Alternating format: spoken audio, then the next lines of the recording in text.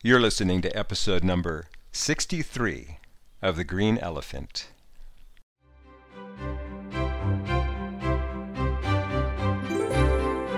In our last episode, we shared a potent weapon in the fight against climate change. Research by Harvard professor Erica Chenoweth and colleague Maria Stephan showed that nonviolent, peaceful protest was much more effective at achieving major social and political change than violent resistance. It's a surprisingly small portion of the population that will guarantee a successful campaign, just 3.5%. That sounds like a small number, but in absolute terms, it's really an impressive quantity of people. And if done right, that number will grow to achieve a critical mass of supporters to make the changes we need happen quickly. The amazing thing is, within my lifetime, we had a massive protest turnout concerning environmental issues, and it exceeded everybody's expectations about how spectacularly successful it was. That's why I've been calling this the Great Peaceful 3.5% Nonviolent Climate Solution. For context, if you haven't, go and listen to podcast episode number 62. While we're on the subject of environmental solutions, on the Green Elephant webpage, we have listed hundreds of eco-activities, from donating, volunteering, finding climate action groups in your community, to running for elected office yourself. You will find it on the top bar of the webpage, entitled A Call to Act.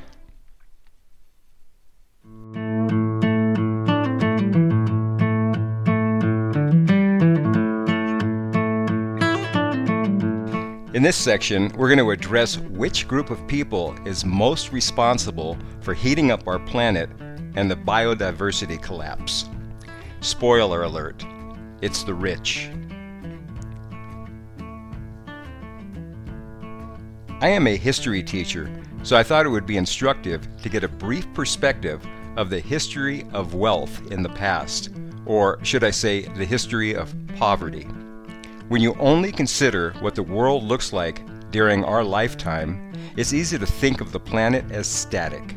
The richer parts of the world here, the poorer regions there. It's misleading to think that it was always like that, and that it will always be like that. If you take a longer view, it becomes very clear that the world is not static at all. The countries that are rich today were very poor just a few generations ago. In fact, throughout all of human history and up until recently, virtually everyone was poor. For most of history, the bulk of humanity were subsistence farmers who lived largely from their own food production. Throughout human history, there were wealthy people, usually pharaohs, kings, sultans, and their families and royal courts. But this was a minuscule fraction of the population. I have included a fascinating chart on the Elephant webpage. The chart graphically explains, starting about 200 years ago, in 1820, only a tiny elite enjoyed higher standards of living, while the vast majority of people lived in conditions that we would call extreme poverty today. Since then, the share of extremely poor people fell continuously. More and more world regions industrialized and thereby increased productivity, which made it possible to lift more people out of poverty. In 1950, the year I was born, 2/3 of the world were living in extreme poverty. In 1980, it was still 42%. In 2015, the last year for which we currently have data, the share of the world population in extreme poverty has fallen below 10%. This has been a staggering achievement, and maybe the biggest achievement of all in the last 2 centuries.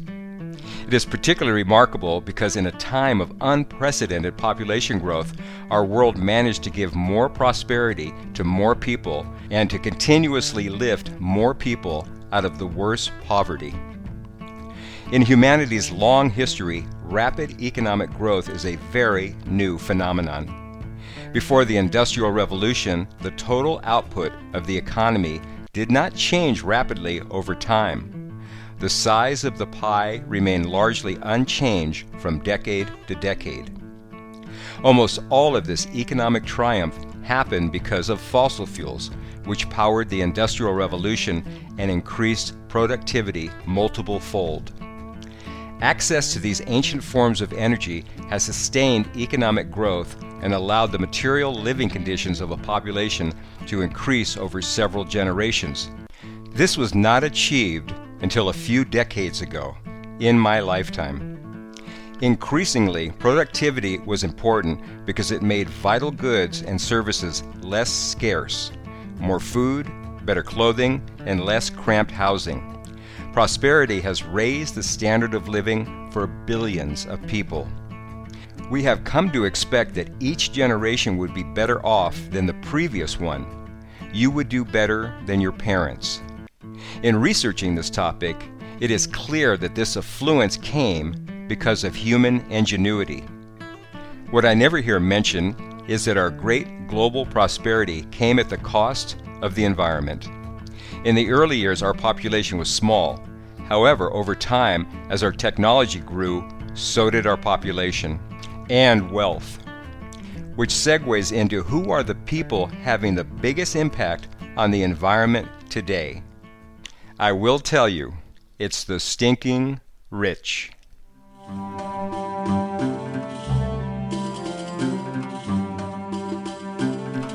As we just heard, very few people were considered extremely rich throughout history. Today, the super rich are comparatively small in number, but their environmental impact is enormous. It's not just the super rich, but a broader swath of wealthy people who also emit much of the world's carbon. So, what constitutes being rich? When we think of the rich, we might think of millionaires and billionaires with private jets and multiple mansions. However, rich is a relative term, depending on which country you live in and a variety of other factors. The mega rich individual in the 0.1% has a net worth of $30 million or more. Globally, there are over 500,000 individuals in this elevated status. In the U.S., to be in the top 1%, you need approximately $4 million. More than 19 million Americans qualify. And here, stateside, if you want to be in the top 10% of the wealthiest people in the country, $200,000 in the bank would do it. It's important to remember, it's not just the rich countries imperiling the planet, it's the mega-rich. The world's wealthiest people make a huge contribution to climate change through their luxury pollution and carbon-hungry activities. The richest people on the planet, representing a small sliver of the total population, are emitting carbon dioxide at a rate that imperils hope of keeping global heating below 1.5 degrees Celsius. The rich are different from you and me. Sure, they have more money, but they also spew out a lot more carbon than you or me. A lot more. The SUVs that ferry around presidents, business leaders, and celebrities, and increasingly middle-class families and cities, have also become a status symbol despite their environmental impact. SUVs made up 42% of global car sales in the last year. And here's a gloomy fact. The increase in people buying SUVs last year effectively canceled out the climate gains of electric cars. Bigger homes are another consumption hotspot. Housing choices signify prestige and social status. In Europe, nearly 11% of emissions from housing came from the top 1% of emitters who own large and often multiple homes. Then we have the thing that is hands down one of the greatest status symbols and greatest per capita contributors to carbon emissions: flying.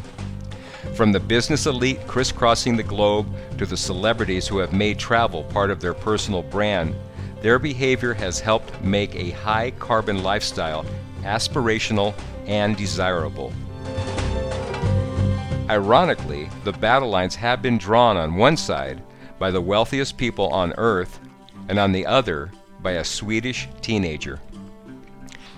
Greta Thunberg put a spotlight on personal accountability. Flying, one of the most carbon-intensive forms of consumption, became a symbol of this new accountability.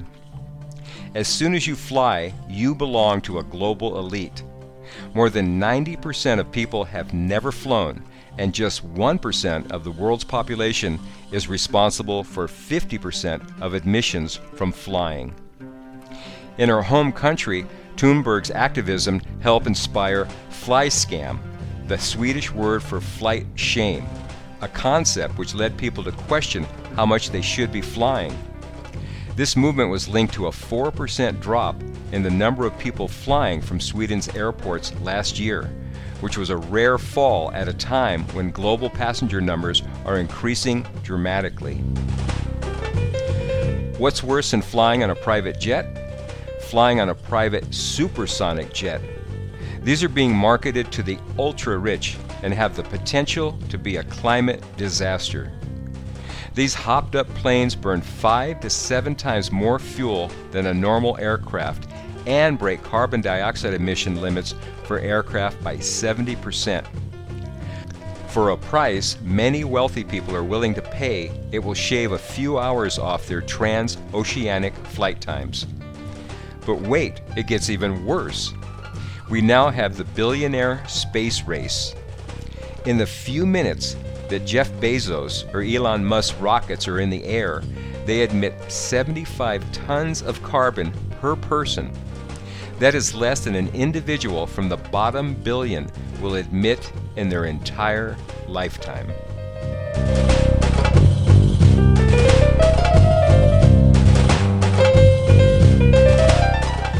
All of this affluenza has been prompting fresh calls for government action to rein in luxury pollution and combat the intertwined crisis of inequality and climate change. And there's good reason for that, considering the wealthiest 1% of people on Earth were responsible for more than double the number of greenhouse gas emissions of the poorest 50%. That means to comply with the Paris Agreement, the ultra-rich would have to decrease their greenhouse gas emitting behaviors by a factor of 30. Personal consumption is a thorny topic to address. It can quickly spiral into a well-worn debate about whether tackling climate change hinges on individual actions or systematic changes from governments and corporations. This is a false dichotomy. Lifestyles don't exist in a vacuum.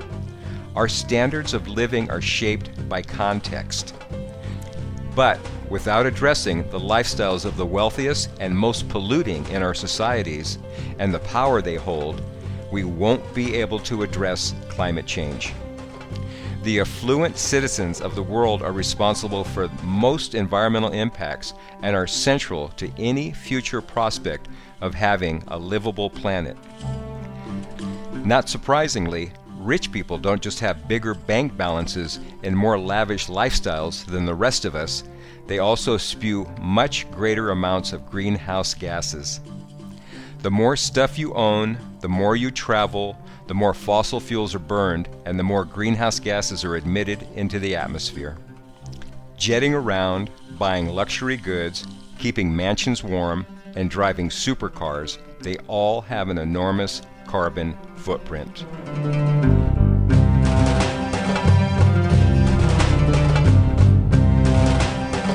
So the obvious question is, how are we going to fix this?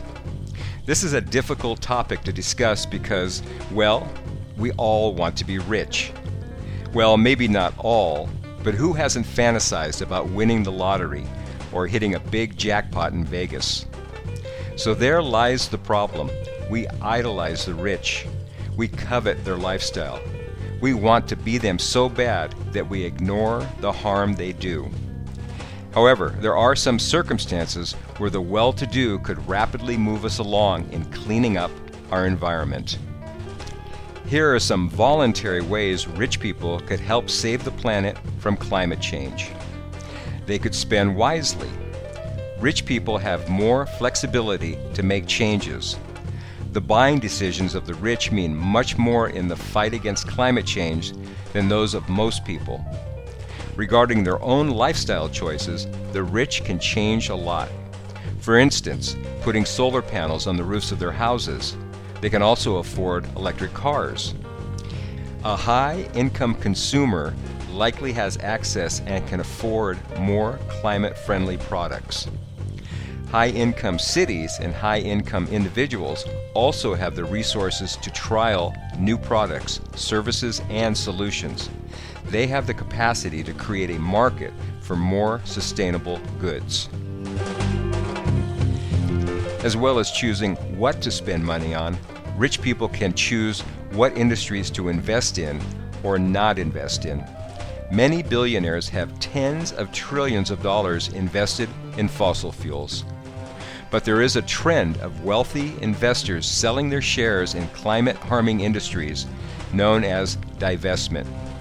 If you don't invest in coal, if you don't invest in oil and gas, also in some car companies that produce normal cars, or aviation, you have a large and direct impact on financial flows. With divestment, a little can go a long way. If the minority of wealthy investors divest, other smaller investors will not invest in those fossil fuel assets because they will be afraid of losing money, even if they have no environmental concerns. Wealth means power. Wealthy people are not just economic decision makers. They can have political influence too. They can fund political parties and campaigns and have access to lawmakers. Rich people could use their political power to instigate positive changes to climate policy. After all, they are the people with the highest emissions, and they have the highest capacity to change something. There's so much research about the poor, the impact of climate change on the poor, sustainability development goals, and so on. But when it comes to action and sustainability and transformation, the poor cannot do anything because they are too busy surviving. But the educated, the rich, and the super rich, it's a completely different case.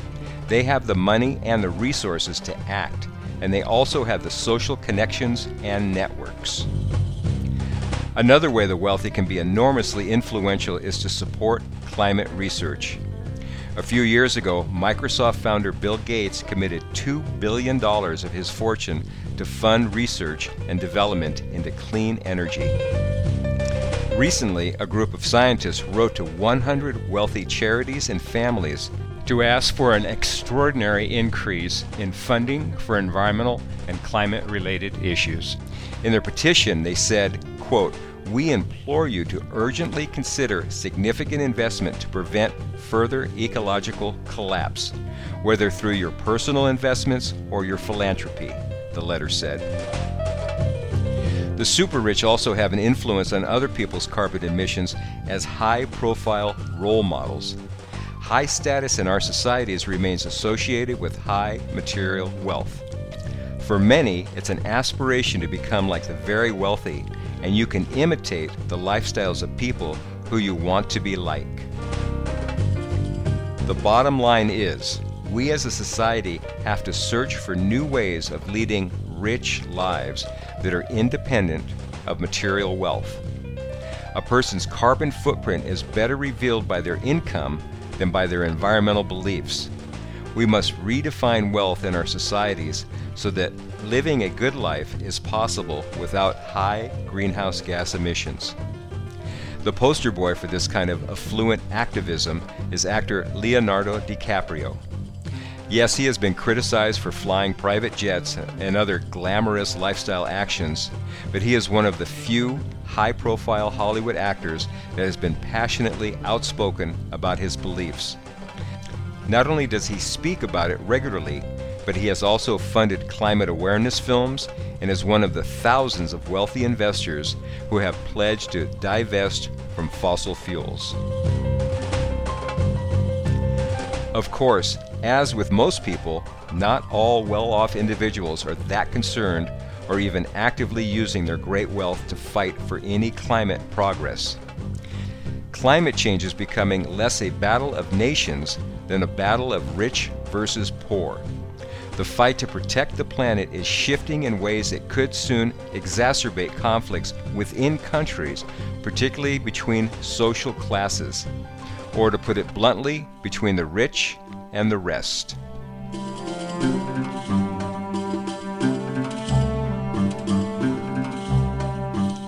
We just described the carrot. Now, here's how we could use the stick. And this is not just for the fabulously flush. We could introduce targeted taxes on unsustainable conduct, such as luxury-related consumption that drives carbon emissions, such as frequent or business class flights or gas-guzzling large vehicles or overconsumption of meat should be taxed at a higher rate for the carbon consumption. This could help shift people to low carbon behaviors more quickly, especially if there's a direct link between punishing polluting behavior and investments that benefit many. The money from carbon taxes should be directed to help poor communities that need social support programs, and also toward those poor who are especially vulnerable to increasingly frequent and severe natural disasters. For example, proceeds from a frequent flyer tax could be invested into a cheaper or even free public transport system, and money from a mansion tax could be put towards insulating homes, bringing down levels of fuel poverty. The problem, though, is the rich can simply absorb these costs and continue as before. For the really rich, no normal level of carbon-linked tax will be a deterrent. They can swallow frequent flyer supplements, levies on big cars, and surcharges on household energy bills. Governments may have to go beyond tax policies into imposing limits on activities. For example, on the use of private jets. The recent climate conference in Glasgow exposed an ugly truth. Many global leaders and countless titans of industry showed up by private or chartered aircraft. The all-time shameless display was the host of the conference, UK Prime Minister Boris Johnson, actually took off on a private jet in the middle of the conference to go to a dinner in London with a climate denier.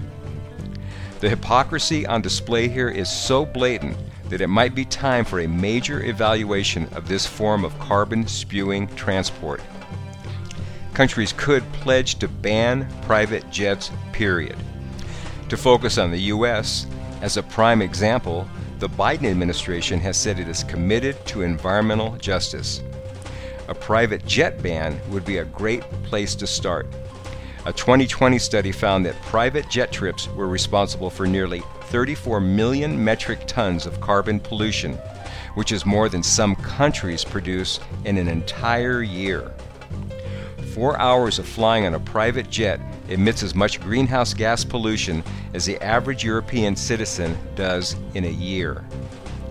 I'm sure it would not be popular with the well-heeled, but I bet the masses would support it. This leads us to our last conspicuous display of consumption. In an era of environmental awareness, you might not expect the rise in the number of people with the means for an appetite for a $60 million floating fortress of solitude.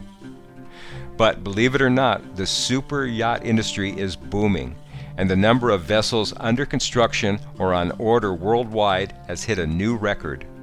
More than 1,200 super yachts are slated to be built, a rise of 25% from last year.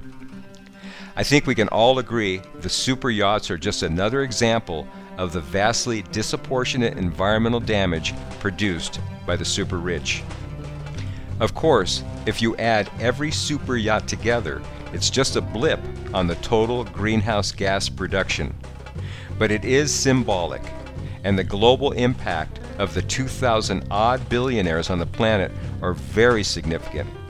So it's part of a pattern of overconsumption by the upper crust. Whether it's this, or private supersonic jets, or trips to space, they're just sticking a big middle finger up to the rest of society.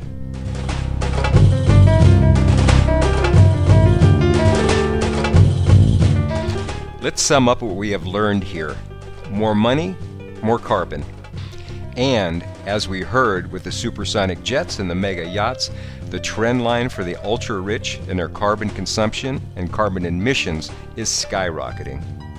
We also learned that energy-intensive luxury is filled with movement, vehicles, vehicle fuel, flying, huge boats, holidays and vacations.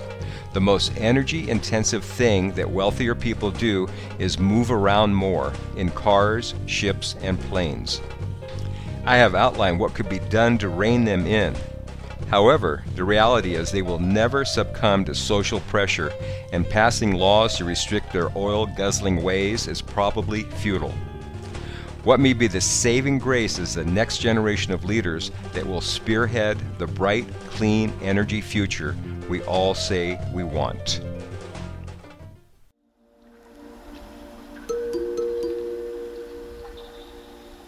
I look for peace in the sunshine. I look for peace in the sunshine. I look for peace in the sunshine. I feel peace with everyone in the heart of everyone. Finally, we answer the question, who's going to lead us to our fossil fuel-free future? There has been a lot of discussion how the young are going to be the most impacted by climate in the future. And because they have the most to lose, they are stepping up on this issue. In polls, young people always claim to be more concerned about the environment than older generations, but they don't act like it. Here's a prime example. Greta Thunberg is the conscience of her generation, but she doesn't represent it. Greta has 13 million followers on Instagram, which is great. But Kylie Jenner has 279 million, which is 21 times more. Who is the real influencer in that generation? The model citizen or the model? The younger generation has wholeheartedly embraced Kylie and the other Kardashians and their fabulously wealthy display of affluence. She recently posted a tour of her shoe closet, which houses over 1,000 pairs. Her lifestyle is a spectacle of overconsumption and the opposite of carbon neutral. Millennials and Gen Xers may claim a greater awareness of environmental issues, but as is true with most of the population, by far the vast majority don't really care. It would be great if the younger generation was different than the older generations, but the sad truth is they are completely the same. Lots of talk, but at the end of the day, hopelessly seduced and addicted to overindulge on convenience, luxury, and consumption.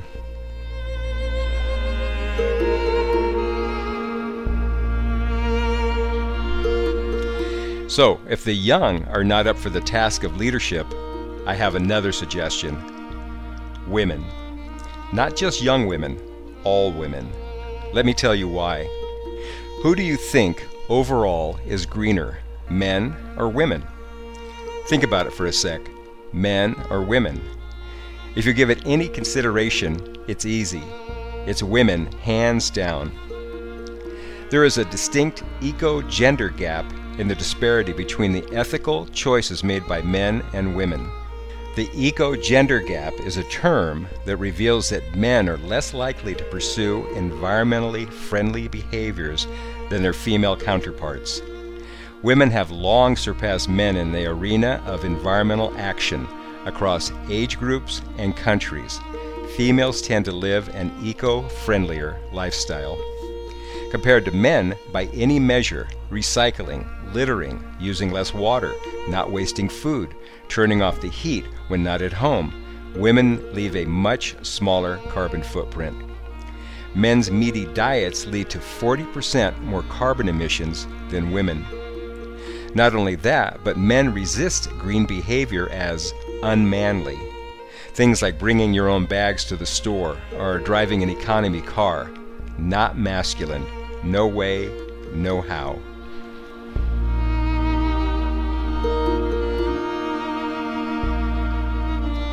So that's even more reason to have females become leaders in the 3.5% climate revolution. And not just as leaders, female protesters often lead to effective mass movements. There's a direct correlation between the success of protest movements and the participation of women. Here's a few examples. Protests are more likely to remain nonviolent when women participate, according to a UN report. Number 2, women effectively take on many roles during protests and mass movements, from organizer to caregiver to protector. And number 3, women playing visible roles in protests have become symbols of freedom and progress. The bottom line is, protests and mass movements are less likely to find success if half of the population is silent. Increasingly, women are speaking out.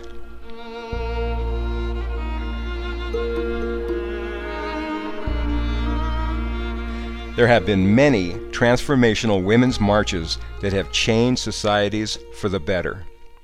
Here are a few notable examples from history. The French Revolution was sparked by a woman-led demonstration in 1789. As the price of bread skyrocketed, pushing families into poverty and starvation, an estimated 7,000 women gathered in Paris, leading to nothing less than a revolution overthrowing the monarchy. In the U.S., the decades-long women's suffragette movement culminated in a massive demonstration in 1915. Women finally were granted the right to vote with the ratification of the 19th Amendment in 1920. In more recent times, we had the Icelandic women's strike. In 1975, women were underpaid and underrepresented in Iceland, so they organized a nationwide strike and protest to demand gender equality that brought the country to a standstill and highlighted the critical importance of women's contributions to the economy. To demonstrate their importance to society, 25,000 women gathered on the streets of Reykjavik, and 90% of the female population did not go to work, cook, clean, or take care of children. The strike led to the enactment of a gender equality law in Iceland the following year, and seeded the ground for the 1980 election of the first woman president of Iceland. Women continue to organize and take the lead in many protest movements. Just a few examples. In Spain, protesters declared a feminist emergency following a string of rapes and domestic violence attacks that resulted in the deaths of some women, which resulted in stronger laws. Women in Mexico have organized A Day Without Us, a national strike coinciding with International Women's Day. Women were encouraged to disappear, to stay at home, away from work, out of stores, and off the streets to highlight their vital role. In Belarus, women led protests and shattered stereotypes. Belarusian women have become the face and driving force of a movement aimed at toppling a leader known as Europe's last dictator, Alexander Lukashenko. Women holding symbolic white flowers protested by the thousands in 2020. The protest was so conspicuously peaceful, many of the mass police officers were visibly embarrassed to make mass arrests of the women demonstrators. This is another advantage of having women protesters, because it often ensures the protests don't turn violent, and mothers and sisters and girls often act as human buffers between police and demonstrators. The Women's March in January 2017 was likely the largest single-day protest in the United States and the largest global women's rights protest in history. With crowds of hundreds of thousands gathering in cities across the country, an estimated 3 to 5 million American women participated, joined by at least 260 additional sister marches in countries around the globe. The Women's March heralded a new global wave of women's activism that has been sustained by the viral Me Too movement, which has reached 85 countries, that has resulted in historic numbers of women running for office worldwide.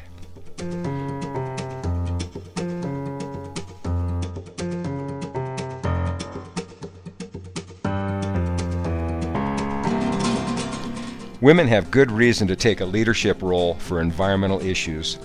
Women are increasingly being seen as more vulnerable than men to the impacts of climate change, mainly because they represent the majority of the world's poor and are proportionately more dependent on threatened natural resources. The difference between men and women can also be seen in their different roles. Worldwide, women have less access than men to resources such as land, credit, agricultural involvement, decision-making structures, technology, training, and governmental services that would enhance their capacity to adapt to climate change.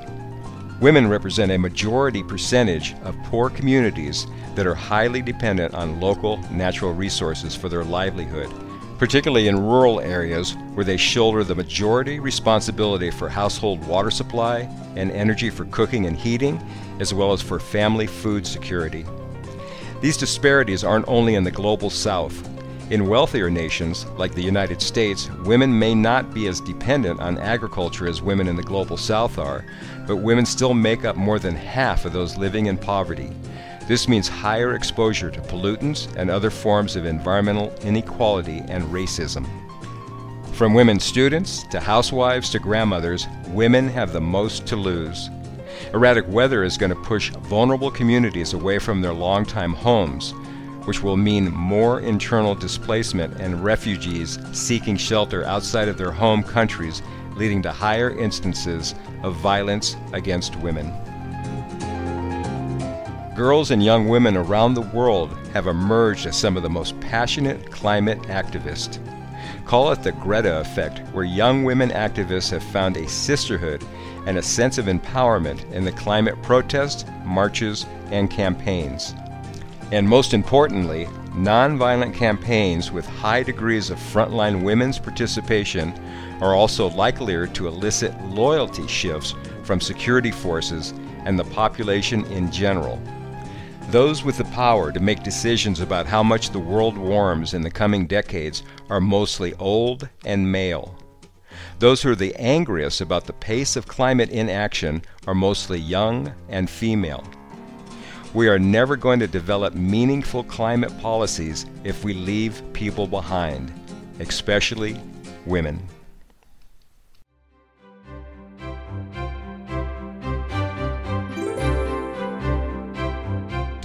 In the next and final podcast episode in this series, we are going to address the practical applications of the 3.5% climate revolution. We will answer questions such as, what preparations and approaches need to be employed to be successful? What are the most effective tactics to be triumphant? What are the greatest real-world obstacles we must overcome to achieve our lofty goals? What are the 4 tipping points that will eventually force us to face reality? And a realistic examination of what our modern societies are truly going to have to accomplish if we have any hope of emerging from this momentous crisis of our creation. That's all on the next episode, number 64, on the green elephant in the room. A good place to start on your journey to take back the climate and your world is the Green Elephant webpage. Go to the webpage and click on a Call to Act menu to reveal hundreds of action activities for you to create our bright, fossil fuel-free future. Visit us at bit.ly/Green Elephant in the Room. That's bit.ly/Green Elephant in the Room, where you will find valuable information and links to everything that was addressed on today's episode and more.